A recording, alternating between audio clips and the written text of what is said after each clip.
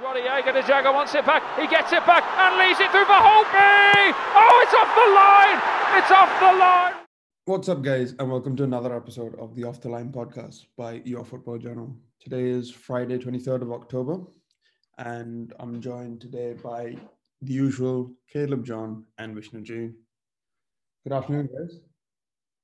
Good afternoon, George. Or good morning. How's it going, George? It's going okay. It's going okay. It was a busy two days for us, watching all the Champions League fixtures. I think we got covered most of the right ones, I think. And yeah, we're going to break it all down for you guys, starting with United PSG, then moving swiftly on to Chelsea versus Sevilla, as well as doing a little breakdown of Liverpool Ajax, and finally finishing off with the immaculate victory of Bayern Munich against Atletico Madrid. So without further ado, let's get right into it. And the first match was Manchester United 2, PSG 1 at the Parc des Princes in Paris. I want to ask you, Caleb, first from a reaction point of view, how good did that win feel? Sit down to all the haters, that's what I would say. And that actually goes including to me at some point, because I was starting to lose faith in this team. And then they pulled that kind of performance out of the bag, which is so unexpected. Coming into the game, we didn't have Maguire, which became a blessing in disguise. The team really rallied around the fact that Bruno became the captain, and Maguire's replacement, Axel Tuanzebe, was absolutely immaculate in this entire game. He had a lot to do against Mbappe and Neymar, and there was so many times where Mbappe was on the run. He was through on goal, and Axel would just make such a good recovery run and get him off the ball, always clean. And the kid showed so much, mentality and grit in that game. And after the game, in the post-match interview, he came out and said, after all, we are the bigger team. We want to dominate and we want to get the 3 points. That kind of attitude has to be instilled throughout the squad. And I thought, again, Aaron Wan-Bissaka, after all the memes and trolls that he was getting on the very same day about his personal life, put on an amazing performance again. He was on that same side as Tuanzebe was. And they kept Mbappe and Neymar quiet, which was obviously the biggest threat. Looking at the PSG side of things, they were terrible. That really helped United's cause. Their defense was really shaky. They played a very high line as well when they started to chase the game, understandably. Rashford had few opportunities to run clean through on goal, where a few misjudgments of what he should do. It could have been easily 4 or 5-1, in my opinion. United played really good, and I think Ole also deserves a lot of credit. He changed the system. We went with a back 3 or a back 5, however you want to look at it, with Telles making his debut as well, who looked really solid in that left wing back role position. His crossing looks really good. I'm excited to see that the rest of the season. And I thought that Luke Shaw at left centre back also fit in like a glove. And we had the defensive stability that we haven't seen in a long time. And I'm not sure where this leaves Harry Maguire now, because against Chelsea, if Tuanzebe doesn't start, I think there's going to be another type of revolt outside Old Trafford, because he was so good. I can't reiterate that enough. And the fact that his last game was almost a year ago against Colchester, there's levels to this, and he just stepped up so well. And I'm really proud of the team, and I'm so happy that we beat the oil money of PSG. George, I'm sure you can agree with me on that. Oh, 100%. 100%. I think for me personally, I dislike them so much in Europe. But yeah, I agree with I agree with everything that you said. I think starting on with Bruno's captaincy, this is his first game, I think, him being captain. So I've got nothing to compare it to. But so I have no idea how he's like on the pitch. No, I don't think any of us know about that, how commanding he is. But one thing that you have to give him credit for was his work rate. He worked so hard during that game. He was at the top of the the front threes at times when they were pressing. And he was sometimes the guy who initiated the press. He was also the guy that stood at the edge of the box for United corners and would track back and make sure that they weren't hurt on transition. He was almost everywhere on that pitch. He was supporting midfield. He was a creator. And I think that shows such a good, such a good example for the rest of the team. I think that's what a captain should do. And that should bring at least some sort of doubt to Ole and his managerial team when deciding who to place as captain for each game. Other than that, like you said, Tanzibe had a really good game, and AWB as well, and PSG kind of played into their hands because Mbappe and Neymar had almost identical average positions, especially before they changed formation. So when they were still playing the 4-3-3, they were almost had identical positions on the left-hand side. So it became very easy for Tuanzebe and for AWB to kill two birds with one stone. I was going to say two birds with two stones, but now it's two birds with one stone.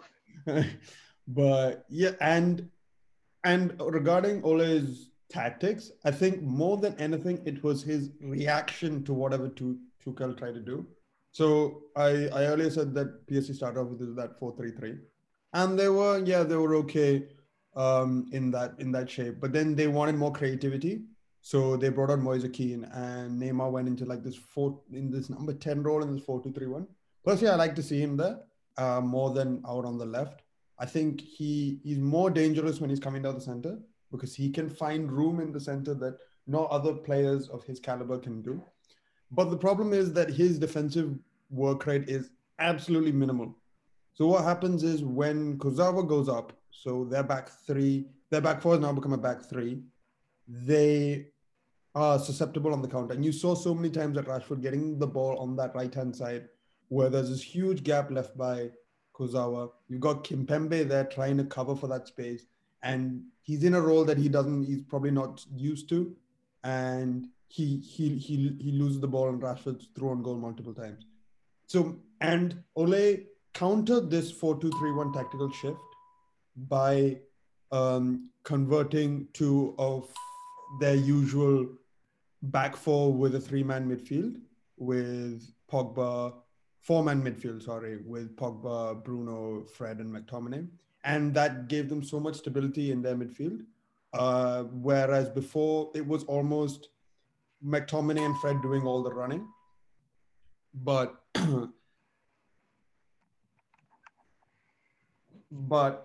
then with the addition of Pogba, they got so much more in numbers in that midfield. And he actually transitioned to midfield diamond in the closing minutes of the game. Yeah, and I really enjoyed that. Yeah. I really enjoyed seeing United play like that. Yeah, go on, Kira. Another thing was Martial and Rashford started up front like strike force partnership like we haven't seen before. Usually one of them plays out wide, and I felt like Martial's game has improved so much in terms of just holding up the ball and playing with his back against goal, and he has that that flair and that trickery to turn a man and get in down that space. And Rashford as well, we have to give him credit because before that goal he wasn't having the best of games. I think I did tell you guys on the group chat like Rashford has been poor this game. It's because he was just being a little bit too wasteful. But again, that willingness to take chances to get the goal, the shot that he took that ultimately led to the goal, which was the goal, it was probably his hardest chance. So I like that he did take those chances after everything. More, and we have to finally finish off talking about that midfield that started the game. McTominay and Fred the pastor, bless him. He was so good in that game. He was stopping everything. And he, just playing out the back. And McTominay got a yellow card in the first half, and I was very worried for him, thinking, one more tackle and he's off. And Neymar's obviously gonna play into that and try to get him sent off. he was so disciplined after that game. He became the mech terminator. I'm I've just been blown away by this performance. Now the only thing is to keep that going and get a good result against Chelsea. Chelsea they haven't been firing on all cylinders. You can say that for sure, and they look like a team that we can do something against. So we need to keep this momentum up, and it's such a good start for the Champions League. I couldn't be happier. Yeah. Yeah, I just wanted to ask you, Vishnu. I know you didn't watch the game, but personally, I felt that Neymar didn't have too good of a game. So I wanted to ask you what your thoughts on his hype were. And when personally, I can't remember the last time he's had a good game, but maybe you can correct me on that. I think he gets a lot of hate for being a bit too soft on the ball and maybe a bit cocky as well. Yeah, but I think he's one of the best players even right now.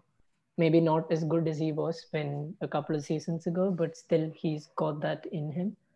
He's sort of transitioned in this PSG team from being an out and out goal scorer to more of a creator, as you mentioned earlier. He now likes to drop off into space, sort of between the lines, maybe in the number 10 or a false 9 kind of role where he can, even if he's playing on the wing, his tendency is to drop in towards that left deeper midfield role, wherever he can find pockets of space, receive the ball and turn and try to create chances.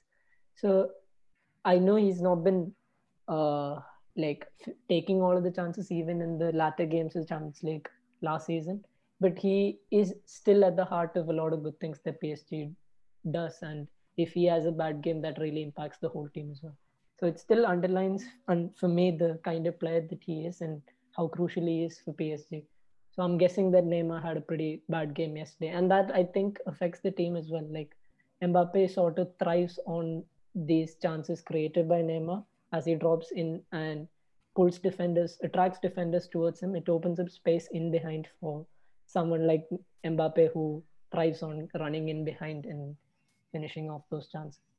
Yeah. Personally, I felt they played too close to each other to exploit that. And Neymar did exactly what you said. Whenever Neymar got the ball, he attracted Fred, McTominay, AWB, and Twanzebe, all at, different. I'm not saying all together, but then all different combinations of them, double teaming, triple teaming, just so that he doesn't create those spaces that you're talking about. But I felt Mbappe played just too close to him for them to exploit that. And PSG didn't have that ability to switch the play that you see teams so often doing right now. And I can't. Kev, do you remember any time when PSG did any sort of long ball in the midfield to switch the sides? To switch the sides, no. They played a few balls down the line to get in behind. That's when Mbappe was on his mind. Nothing, to switch the play. And even if they did, they always kind of overhit it. It goes back to the fact that they don't have a proper deep lying defender or midfielder. Someone like Verratti would be able to spray those passes. I thought their midfield looked a little bit poor. Herrera was full of passion and full of running like usual, but their breaking down of United's play that wasn't good. United did a lot of short touch passes and they were fluid in the midfield and they could get out to those pacey strikers. I think that's where they hurt PSG. And I just want to bring it back to the penalty as well. I did mention before when this happened against us that it was, you know, it was it was bullshit. What had happened, the retaking of the penalty and stuff. I'm still gonna say that yeah, it is bullshit. They shouldn't retake it. Move on with the game. I'm not gonna be a hypocrite and say just because for United it happened, I'm okay with that. I still think like penalty shots are too easy for the attacker to score. So I wouldn't mind goalkeeper rushing off the line just a little bit like how they usually do. So I'll hold my hands up and say that I'm happy that we scored that goal, but I still think it's stupid. Right. And on that note, let's move to a not so happy topic. That is Chelsea nil, Sevilla nil. At the bridge, we move over to our official Chelsea correspondent, Vishnu. You want to break that down for us? Yeah, so this was a weird game, as in it's not the style of play that you usually expect to see from Chelsea, especially under Lampard, where it's been a bit too open at both ends of the pitch. And I think it's striking that it was an 0-0. So it was a very cautious game, even maybe a bit too dull from the point of view of creating chances, because I felt that especially Chelsea were too afraid to make mistakes and trying to remain compact. So as a consequence, we were a bit more solid defensively. I can't think of any chances that we've like clear cut chances that we've given up to Sevilla. And yeah, so in that sense, it was sort of a weird game that clearly Lampard was trying to instill a bit more solidity and a bit more discipline into the defense. So a couple of things that I noticed during the game was that when we were pressing, normally we see the front four and even one or at times both of the pivot midfielders, be it Kante and Jorginho or Kovacic later in the game, they were supporting the press and getting pulled towards the ball and leaving spaces in behind. This time, like not that they did not do it throughout, but they were mostly disciplined in the sense that the press was more conservative. They didn't go around like as a team, they were a bit more cautious trying to chase the ball. But again, this was too much at the other extreme. Like at the weekend, you saw a lot of attacking play and very little solidity at the back. And this was sort of the other extreme in the sense that we were defensively solid, but didn't create a lot up front. Like Werner was very isolated, and even the half chances that he got, he wasn't able to convert them. So this is sort of the problem that Lampard's trying to solve right now with respect to the balance in the team, trying to get that right balance between attack and defense, especially that in the next game against United. So I think Lampard's still trying to get at his best 11 and the balance. So with respect to the game, Lampard again started Pulisic at right wing with Mason Mount on the left, which again Pulisic was struggling to get in the game on the right, and even maybe I don't know if it's a fitness issue, but I felt like he was lacking the defensive work rate normally you find with him. And James on that right fullback spot was getting isolated 2v1 against the Sevilla fullback and the winger. So another thing that we kept doing was instead of trying to penetrate through the center or try to progress the ball through the center, we were trying to be a bit more direct by putting in long balls from the center backs and even from the goal kicks. Now, the problem is that none of the Chelsea attackers, other than maybe Havertz, is good in the air. Someone like Timo Werner doesn't even contest for an aerial duel. He's very averse to going for a header. So, with those kind of players who prefer to have the ball to the feet, playing long might not be the best idea unless you have a presence like a Giroud or a Tammy up front who can act as a target man. But yeah, saying that, it was good to keep a clean sheet, and I think Reece James was probably one of the best players for Chelsea. And there was Edward Mendy making his comeback from the injury, and he looked solid as well. He made a couple of good saves, and at the end of the day, you have to be happy with the defensive performance and hope that Lampard gets it right as we go. One other thing that I would like to add is that the Champions League games, as we know, allows 5 substitutions. And I felt that, especially in the second half, like at least 3 or 4 Chelsea players were getting tired, especially Mason Mount and even Havertz and Pulisic were getting really tired, even Werner up front. So it was kind of weird for me that Lampard only made like one sub in midfield, which was Kovacic coming in for Jorginho, which was more tactical because rather than to freshen things up. But the attackers were extremely tired and looked like they wanted to come off. But Frank sort of held his subs towards the end of the 90, where in stoppage time he brought on two more subs, which is kind of weird for me that he's letting the players like overworking the players a bit in an important game like this. Like I saw this in the Spurs game as well. Like we conceded late on because Werner was obviously very tired. Even Mason Mount in that game was very tired. So I would like to see a bit more from Frank in terms of in-game management. I think that's something that he kind of lacks when it comes to when compared to the top coaches. That was meaty, to Vishnu, say the least. Yeah. Vishnu, I just want to ask you, like, before the season for Chelsea, because of all the transfer activity, I'm sure you were really excited and uh, you had a certain expectation level, right? Do you think Chelsea are going to meet that expectation level this season? I think like with associated with any sort of exciting transfers, especially some window as successful as we've had, there was, as you said, the expectations were sky high, and I felt like Lampard was trying to be cautious in his approach in saying that okay, things will take time. We had a disrupted preseason, and we shouldn't be too overeager in terms of what we expect from the team and the players. So in that sense, it like from a fan's perspective, it's a bit of a letdown considering the kind of attacking firepower that we've got and not being able to manage games and get the results that we want.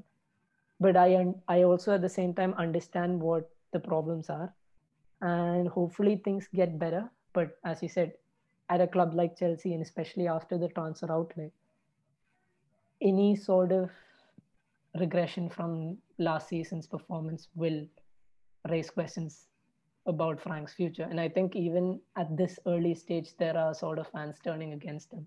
Not that I'm one of them, but I hear a lot of people saying that okay, Frank doesn't, he's not good enough and he's not experienced enough.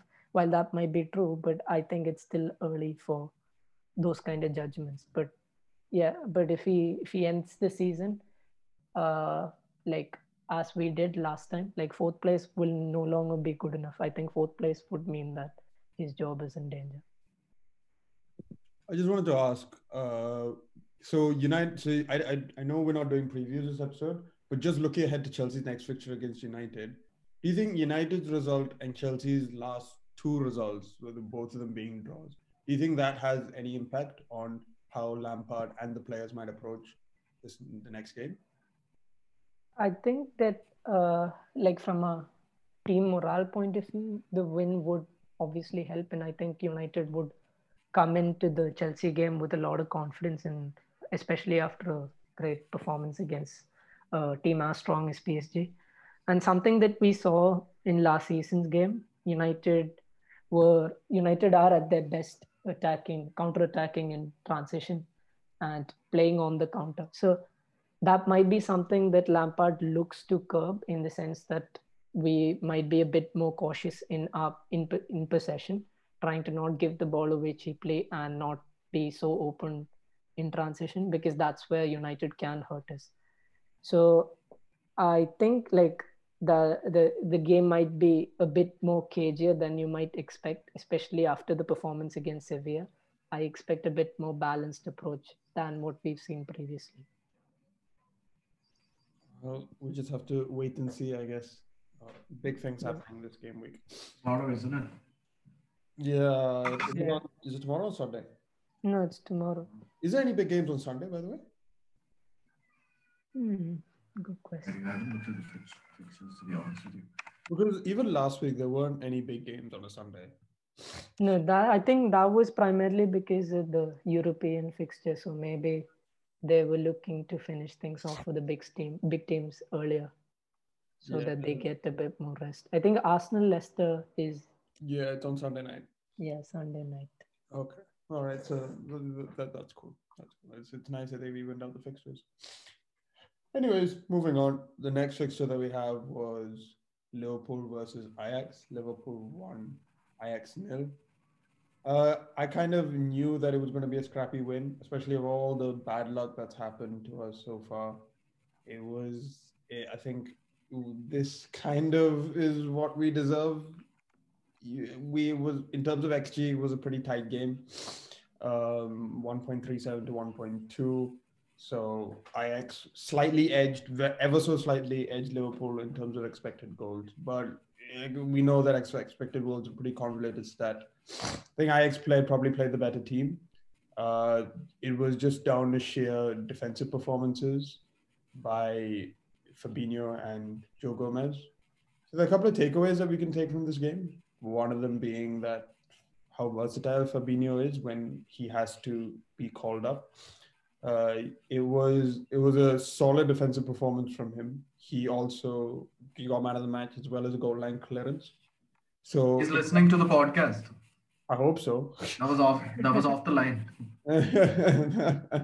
Yeah, that was so. It was like Cannavaro type player. Yeah, he's like a patron saint of this podcast now, or like our ambassador, or our brand ambassador, But yeah, it was a really solid performance from me, and I think the team needed that. The team needed to know that there is a reliable source at the back when you've got someone as shaky as Adrian, though albeit he didn't make some really important saves, but he had a little bit of confusion at the beginning.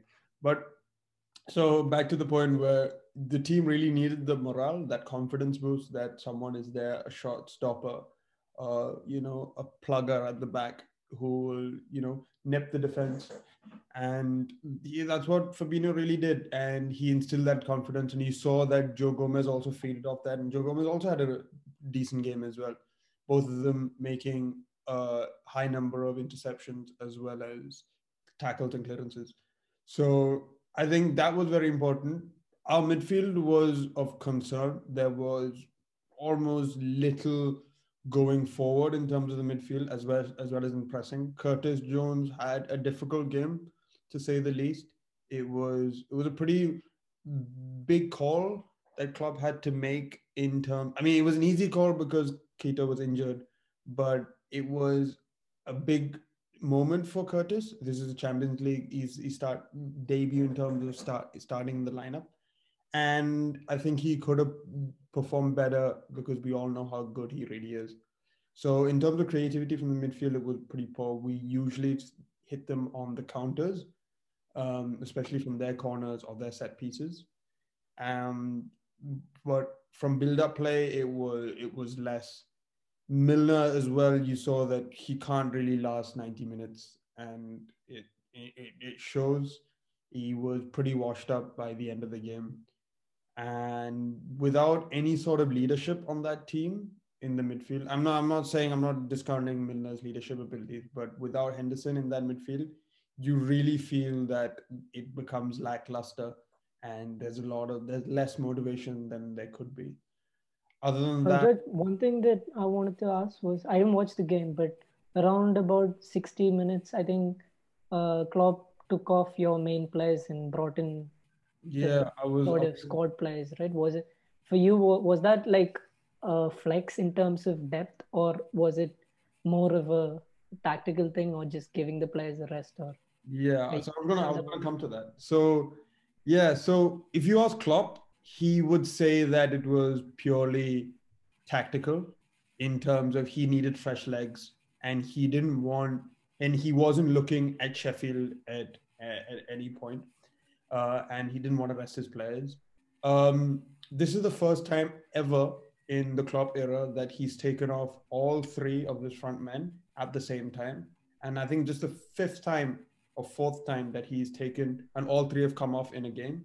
The last 4 or 5 times that that's happened, it's been with comfortable wins where we're ahead by more than 2-3 goals. So this was a strange scenario. So I want to believe that he did it out of purely for tactical reasons, and in terms of in-game management, he wasn't thinking about Sheffield, and it paid off. There was no late goals conceded, and there was no he wasn't made like a laughing stock in the media, because I think it would have been pretty embarrassing having a late goal conceded and having all three of your main men sitting on the bench and no sort of breakthrough for a counter and to get the game back on track. But saying all that, I think Diego Jota had a really sharp and lively game. So did Minamino, and so did Shaqiri as well. So I think the fresh legs did make a difference in a game that, as you said, was pretty cagey. Yeah, so more than a flex, I think Liverpool fans can probably take it as a flex because that is solid depth in your attacking front three, something that we never had. Our usual resort with Divock Origi replacing Firmino. That was normally our plan B. But now having this sort of plan B and something that has many permutations and combinations is an exciting prospect for Liverpool fans. Anyways, I conclude that on a high note. Let's move on to our final fixture, and that is Bayern Munich versus Atletico Madrid, which was an absolute rout of a match, and Bayern really showing that they are the champions of Europe. Guys, what do you think of that game? There's only one person to talk about in this game, and that's Kingsley Coman. He was a firecracker. My goodness. Even before he got his first goal, he was, terrorizing that Atletico defense.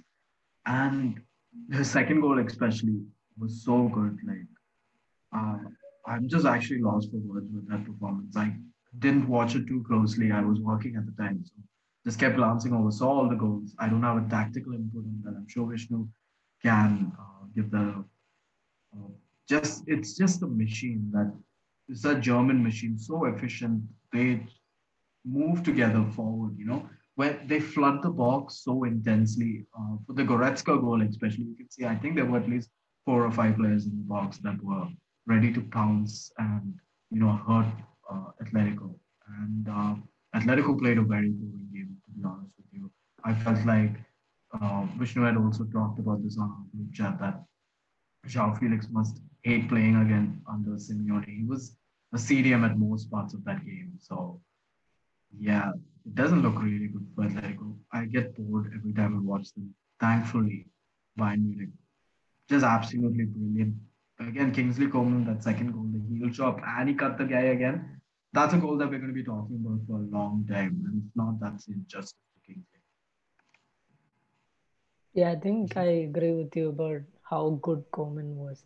As in that second goal was pretty insane. Like you think he's gonna shoot, but he cuts back again, and then the defender sort of gives up and he just goes. It was beautiful.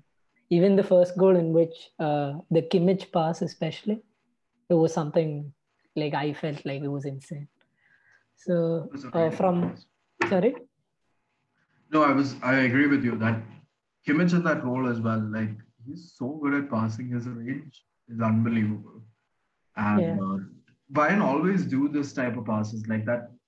They try to get it at the far post, just try to beat the offside. And with the pace of people like Koeman, Sane, and Nabi, when they are on the pitch, they're going to hurt any team in the world. And like they look scary this season as well. Wouldn't be surprised if they reach the finals. I'm not going to say that. I know it's very early and stuff, but they look unstoppable. Yeah, and to just force the point home as how good Bayern are. They were without probably one of their most important players other than Lewandowski and Serge Gnabry, who's out due to COVID. And Christian Tolisso came into the team and they still scored 4 goals. They didn't play Alfonso Davies, who was so good last season. They played Sule instead of Boateng.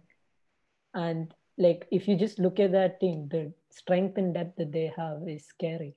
Like to just think about the fact that Leroy Sané hasn't played in this game, and to just see the bench and the kind of firepower that Bayern can boast, it's sort of scary for any team. And Atletico was sort of a letdown in terms of like you when you think about Atletico under Simeone, they play that kind of boring football, as you might want to say, in sort of a low block, playing a 4-4-2.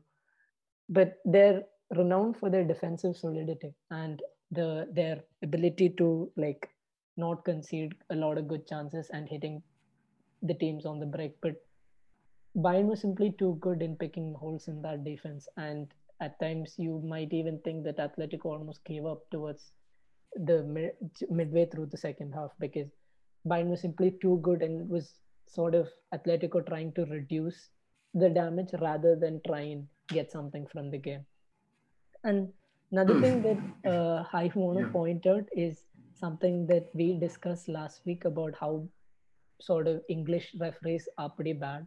So in this game, it was an all English referee lineup or whatever you want to call it, with Michael Oliver, who was again at the Merseyside derby officiating. And like in the first half, there were at least a couple of decisions which were pretty bad in my opinion.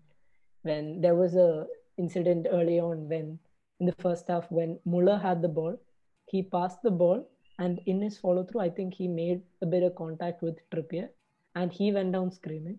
And then I think there were a few seconds that passed in which like there was no foul given, and then suddenly Michael Oliver blows the whistle, and then like Muller was shocked at how that was a foul, and then he goes on and books him, and then this was a perfectly fine tackle, but like he gets a yellow card for it. And again, the towards the end of the first half, Koke gets the ball with a perfectly fine tackle in the middle of the park, but Michael Oliver again books him for what was perfectly legitimate.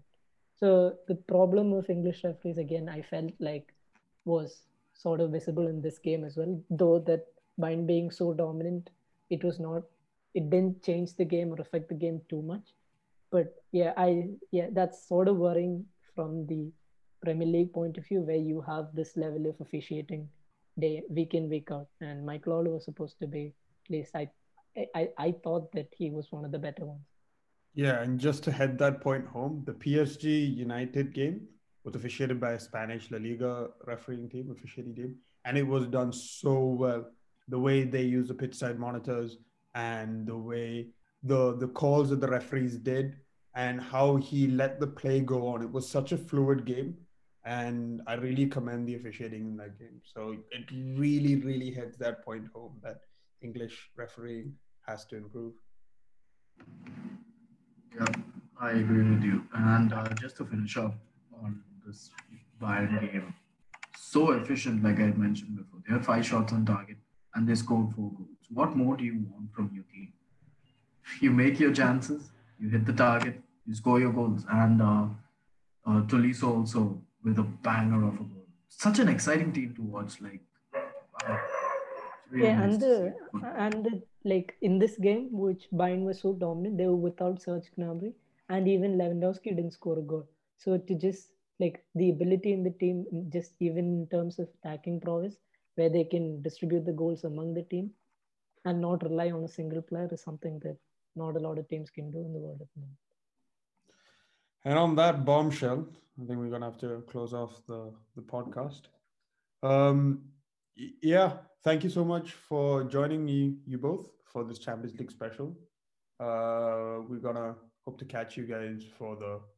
Well, I know you guys are gonna be there for the Premier League game week 6 roundup. You guys don't have a life, do you? This is the This is the life. Well put. Well put. You guys have any closing comments? Excuse me, George. I'm extremely busy. You know that. Yeah, I put in my time for you guys. I do. I do know that. I do know. Oh, I'm kidding. I'm kidding. But yeah, it's always fun to talk with you guys and talk about football. So yeah, more Premier League, more Champions League coming. We are putting out more content, written content on our page as well and our website. So there's a lot to look forward to. Indeed. Thank you so much for listening to the audience. And yeah, please like, share, and if you have any feedback, comment on the video, our podcast. Thank you so much, and I'll join you guys soon. Have a good one, boys. yeah. Peace out. Have a nice weekend, guys. Bye bye.